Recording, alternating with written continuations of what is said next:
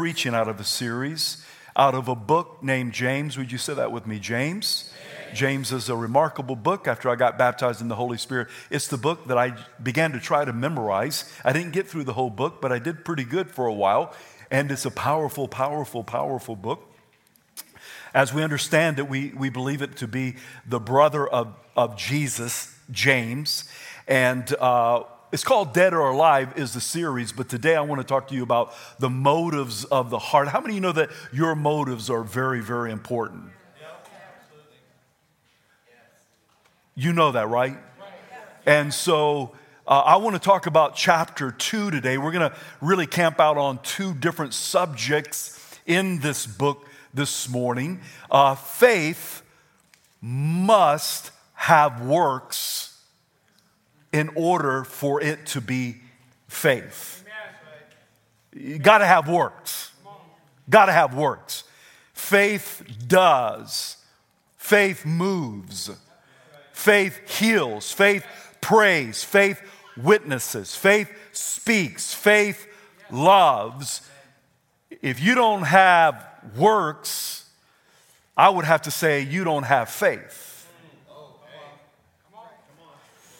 There was a single man who had a beautiful home, not married, just wanted to get help, helping him with this house. And he hired a lady to come in to help with all the cleaning, washing the windows and dishes and all of his clothes and what have you. And every week she did a great job, spick and span, and he paid her every week. One day he comes in on a Friday, he goes, wow, she's not just a good cleaner, she's pretty fine.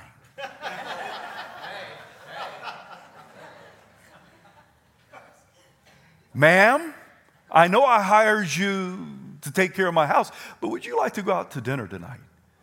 She goes, yeah, both good looking people and, it's both single and they go on a date and talk and like each other and continue to date. She continues to clean his house. He continues to pay for the cleaning. Before you know it, months go by and he said, would you like to get engaged? Sure. I fall in love with you. They're now in love, and a month or two later, they get married. Guess what she does? She continues to clean the house, wash the clothes, dust, keep it immaculate, and he's not writing checks any longer. You know why? Because everything that belongs to him is now hers. The motives have changed. She cleans that house spick and span because she's madly in love with her man. And he has given everything to her because now they're in an intimate marriage relationship. We work. Our works are not based out of trying to earn the love of the Father, get to heaven, or brownie points, or the favor of God. The favor of God is upon my life. I am loved. I have eternal life in Christ. No, my motives of my work is because I've been touched by the great affection of the Father, and He's loved me, and I'm crazy about Him because He was first crazy about me. So I work. But it's because of a certain motive in my heart, because He first loved me. Can you have faith at all without works? No. Absolutely not. You can't. James says it. I love James because he'll just nicely kick your teeth in. James 2:20, but do you want to know, oh foolish man? Done called the man foolish. Oh foolish man, that faith without works is dead. Now you can have dead faith Logan, dead faith is worse than no faith. Why? Because it was alive and now it's dead. It's dead because you didn't feed it, you didn't act upon it, you did nothing without it, you didn't do nothing with it, you didn't water it, you didn't step into it, you just let it die. If you don't use it, you lose it. I'd rather have no faith than dead faith. Lots of false beliefs, lots of false religions, cults, they all do everything out of works. And I'm not here to create legalism, works out of wrong motives, religion, all that stuff. You know me better than that. That's not what this is all about. This is about real faith. We're not talking about works as trying to obtain salvation or the goodness or the favor. I'm talking about works because your life, your heart has been touched by God and has been rejuvenated, regenerated by the power of the Holy Spirit. And what you do is out of a motive because you're crazy about Jesus. Josiah, when he was, I'm in the Kings right now in my daily devotions, and it's amazing. I just love reading, 2 Chronicles, and love reading about the king. And during the day of Josiah, he was an amazing king. You should read about the king. There's not too many good kings. Way more that was evil than that was good. But he's one of the good ones. And they found the book of the law, and he had everyone gather. They read the book of the law. He says, we're going to keep the commands, but we're going to perform them. Say that with me, to perform. That perform, if you look in the Hebrew, it means to do. To do. We're going to do what the Word of God says to do. Let me just give you an example of what dead faith looks like. Just very simple. J.O., I got dead faith for a minute. I got dead faith. J.O., we want you to preach this weekend. Okay, good. Not a problem.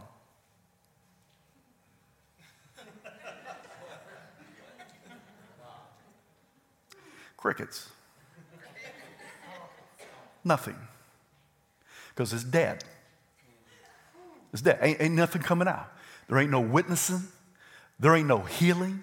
There ain't no salvations. There ain't no nothing because the faith is dead. Joe, you could just really birth legalism, religion, and performance. I'm not here to do. And don't you hide behind religion. Oh, I just don't want to do that because it looks religious. I don't want to do it because it's legalism. Well, that's not what it's about. Let me just say this. You say, well, just all about grace. Just grace. Just grace. It's all about grace. I don't need to do nothing. Well, you just don't do nothing in your marriage. Just go ahead, don't do nothing. Men, just don't do nothing. Just don't love on your wife. Don't ever give her a gift. Never have sex. Don't never kiss. Don't do none of that stuff. Don't do nothing in your marriage. Grace. You know what it'd be? It'd be grave. Because your marriage will be dead. It will die. It will shrivel up. Your faith is a lot like that. There's also words when it comes to our works and walking in the grace of God, words like being a disciple, obedience, faithfulness. If you swing so hard to the side to say everything's grace, I want to let you know, real, true, honest grace will turn into a very radical, beautiful, living faith. That's what grace will do in our lives. A faith that does not produce works. There is no Great Commission. There is no church. There is no declaration. There is no worship. There is no water baptisms. There is no gathering, no healing, no praying, nobody getting saved. Nations are not going to be reached. There's no missions gathering. There's no men's ministry. There's no women. There is no nothing if the whole church is operating in a dead faith. Faith without works is dead. Listen to this parable that Jesus spoke of. He spoke of sheep and goats. I had a goat one time. I had one goat. Somebody let me borrow it. I don't know his name, but he was from hell. And I don't know how many demons a goat can have, but he had plenty. You don't think animals can have demons? I got news for you. I had a goat that did. I'd come home, his head was wrapped around the tree and just, blah, blah, eyes bugging. I'm like, man, somebody gave us a goat, let us borrow it to eat blackberry bushes. You better just go cut down them blackberry, poison them. Don't get a goat. Don't get a goat. So I know why Jesus talks about sheep and goats. Haredim. The goat was from hell. Here's a little one verse, couple verses here. Jesus is talking about sheep and goats. And I want to be a sheep, baby. You definitely want to be a sheep. Listen what it says. You could read the whole parable. I don't have time for that this morning, but there is a beautiful part of it. Then he also say to those on the left, you don't want to be on the left. I'm not talking about politics. See?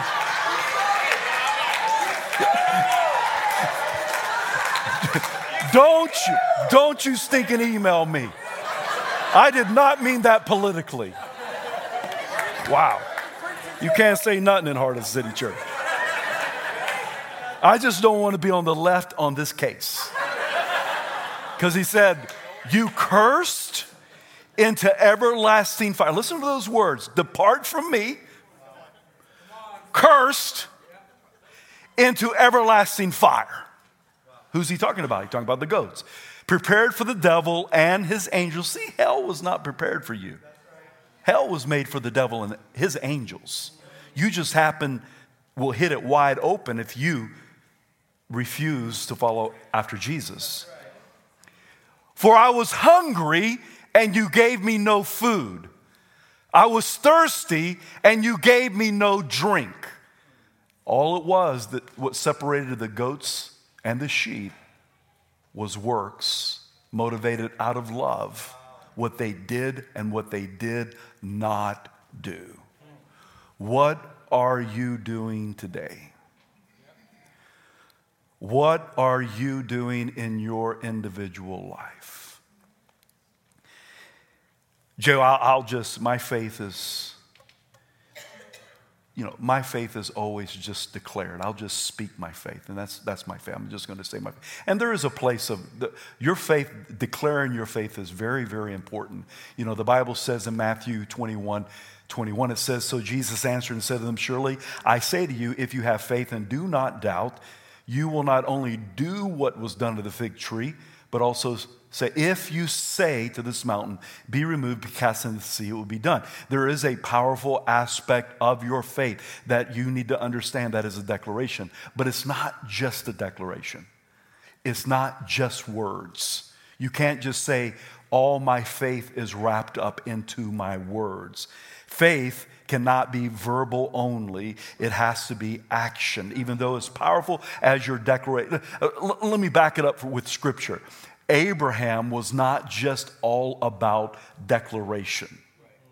Our father of faith was about action. Look what Father Abraham did.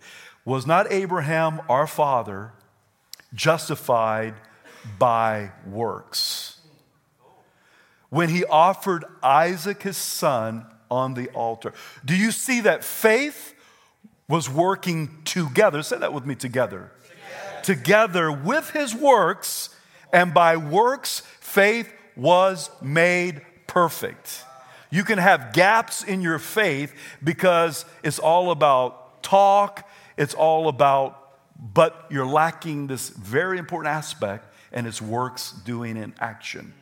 And it goes on to say, and the scripture was fulfilled, which says Abraham believed, which is very important. You should believe God. It was counted to him for righteousness, and he was called the friend of God. I like to term it this way: the totality of your faith, or your perfect faith, or your complete faith is not just one element. First of all, we'll start with C's. The conception of your faith is confession. You're conceived by your confession. All of a sudden, you believe in your heart, confess with your mouth, you will be saved. So, very important, your confession. B, we believe.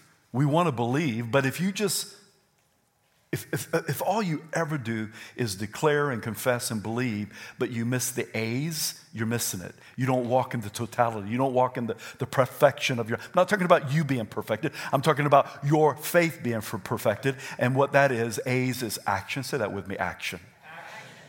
Okay? You can't just, what is it called? Blab it and grab it? Is that what it is? That's why it sounds so strange. You don't just blab it and grab it. I mean, you got to have, your works should be alive because you have a living faith and a living God that lives inside of you. Your faith can also be just a mental awareness. Like, I just have faith in my mind and, I just talk about. No, God, He's our creator, and because He's our creator, everything around us was creator. He's our savior. He's our healer, our provider, our restorer. He's loving, so forth and so on. And all those are verbs. Are you following me? Okay? You know God for who He is, and who He is what He does. Lay on that. Just meditate on that for it. You honestly know God for what He does. And what He does is who He is. Guess who's the creator? God. How do we know He's created? Because creation. How do I know that He's loved? Because He first loved me, laid His life down for me. How do I know He's healer? Because He first healed me. Are you following me? Okay, so even our great example, God, is all about works and in action and verb. It's happening because that's who God is. If you never share your faith, I've been around folks that just wonderful people, loving people, faithful to come on church. But I've taught Lostology class, and I had one gentleman, he says, I've never shared my faith before. Well, first of all, I was happy that he was in the class because the class is all about learning to share your faith and how Jesus, it was very easy for Jesus to get a conversation going. It wasn't hard. He's at a well. Guess what he'll talk about? I'll talk about water, right? That's how Jesus was. He get a conversation going with anybody at any time, right? In order to swing it around for an eternal conversation, living water, this water you drink. That's not what I'm preaching on today. But my point here is that he knew how to get a conversation going in order for people's lives to be absolutely changed. And so check this out. If you don't ever share your faith, is it because your faith is now dead? Or maybe it's because of fear. But God wants you to work through all of those things. He wants to liven your faith again. He wants to breathe upon your faith again, that everyone at Heart of the City Church, we are actually operating in a powerful, living faith. Are you with me? You can't just come to church on Sunday and never do anything else. That's just not the way Jesus planned it. It's called the Great Commission. We go into all the world, every one of us, reaching people for Jesus Christ. If you never pray, is it a reflection of your faith? James says this, listen to this, James 2:26. For as the body without the spirit is dead, so faith without works is dead also. My prayer this morning is that the Holy Spirit would convict you in these areas. Because if He doesn't, nothing really changes. I think His word comes to convict us, to transform us, to renew us, to regenerate us, and to change us. I can't always say, well, I was just raised this way, and this is my personality, just who I am. Your personality and who you are now is you're a new creation in Christ Jesus. I am to be like Christ, not Mikey. Are you following me? People should be able to look at you and I and go, I honestly don't want to call myself a Christian any longer. Why? Because I think, well, I don't know if I'm always Christ-like. And if people want to call me a Christian, so be it. That's okay. But I feel a little arrogant sometimes. Oh, I'm a Christian. Because I don't always feel like Christ. But I am a follower of Jesus. I'm a straight up radical, crazy follower of Jesus. And I hope his word and his spirit convicts me and brings change in my life. I was convicted whenever I was writing this sermon. I'm going to tell you that right now. Because all of a sudden I was in the foyer. I'll get to that one in just a few minutes. I'll get back to that one. You can tell Jesus all day long, or a friend all day long, that you have great faith, but unless your faith does something, unless your faith has motion, action, works, I got news for you, saint. If your faith has no motion to it, it doesn't do anything, the Bible says very simply, your faith is dead. Are you with me? Now, I didn't say that. James said that. Brother of Jesus. Now, I say it because I believe it. And I don't want my faith to be dead, but I don't want your faith to be dead. In this same chapter, he also talks about another attitude that we can have. This is where I got really convicted.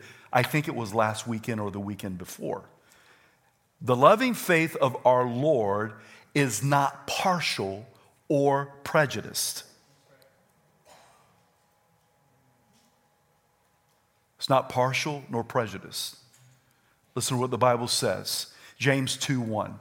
My brethren, do not hold the faith of our Lord Jesus Christ, the Lord of glory, with partiality. Say that with me, partiality. Let's talk about that for a minute. Unbiased favoritism. Listen what kind of the definition of it is. Go with me for a minute. The fault of one who, when called on to give judgment, has respect of the outer circumstances of a man and not to their intrinsic merits, and so prefers as the more worthy one who is rich, highborn, or powerful to another who does not have these qualities, partiality. Let me break it down for you. You respect someone because they're poor, rich, or middle class. You show partiality to them. Or because of their color. You're partial to them because they're black, white. I call myself tan. I'm kind of tannish. You might be a little whitish, or you may be a little blackish, or you may be a little brownish. Whatever color, you may be a little yellowish.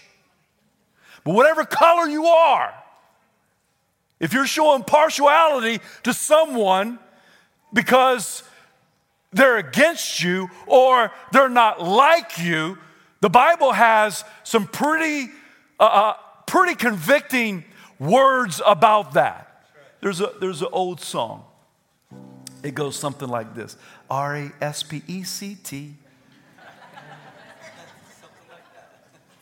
R-E-S-C. Say it with me. Hey, it's a tongue twister. It's a tongue twister. R-E-S-P-E-C-T. Tell me what that means to me. Are you supposed to only respect white rich folk? No. Are you just to respect white poor folk? Black rich folk? No. And look at me. I ain't talking at all about what goes on at DC. I could care less sometimes. I'm talking about the Bible and the book of James. I'm not talking about what's out in the world. I'm talking about what's in the Word of God. If you have someone that comes in with nasty old ratty jeans that smells and so forth and so on, and you're just like, whoa, stay away from me, versus that someone's G'd up from the feet up, drenched in cologne and gold, and you're like, sit next to me. Or because they're popular, you only hang out with the popular or the good looking or the well-dressed or the rich, but you separate yourself from the other. The Bible calls that partiality. And I was convicted to the core the other day. I was in the foyer and I was paying attention to one person and this other person with some struggles.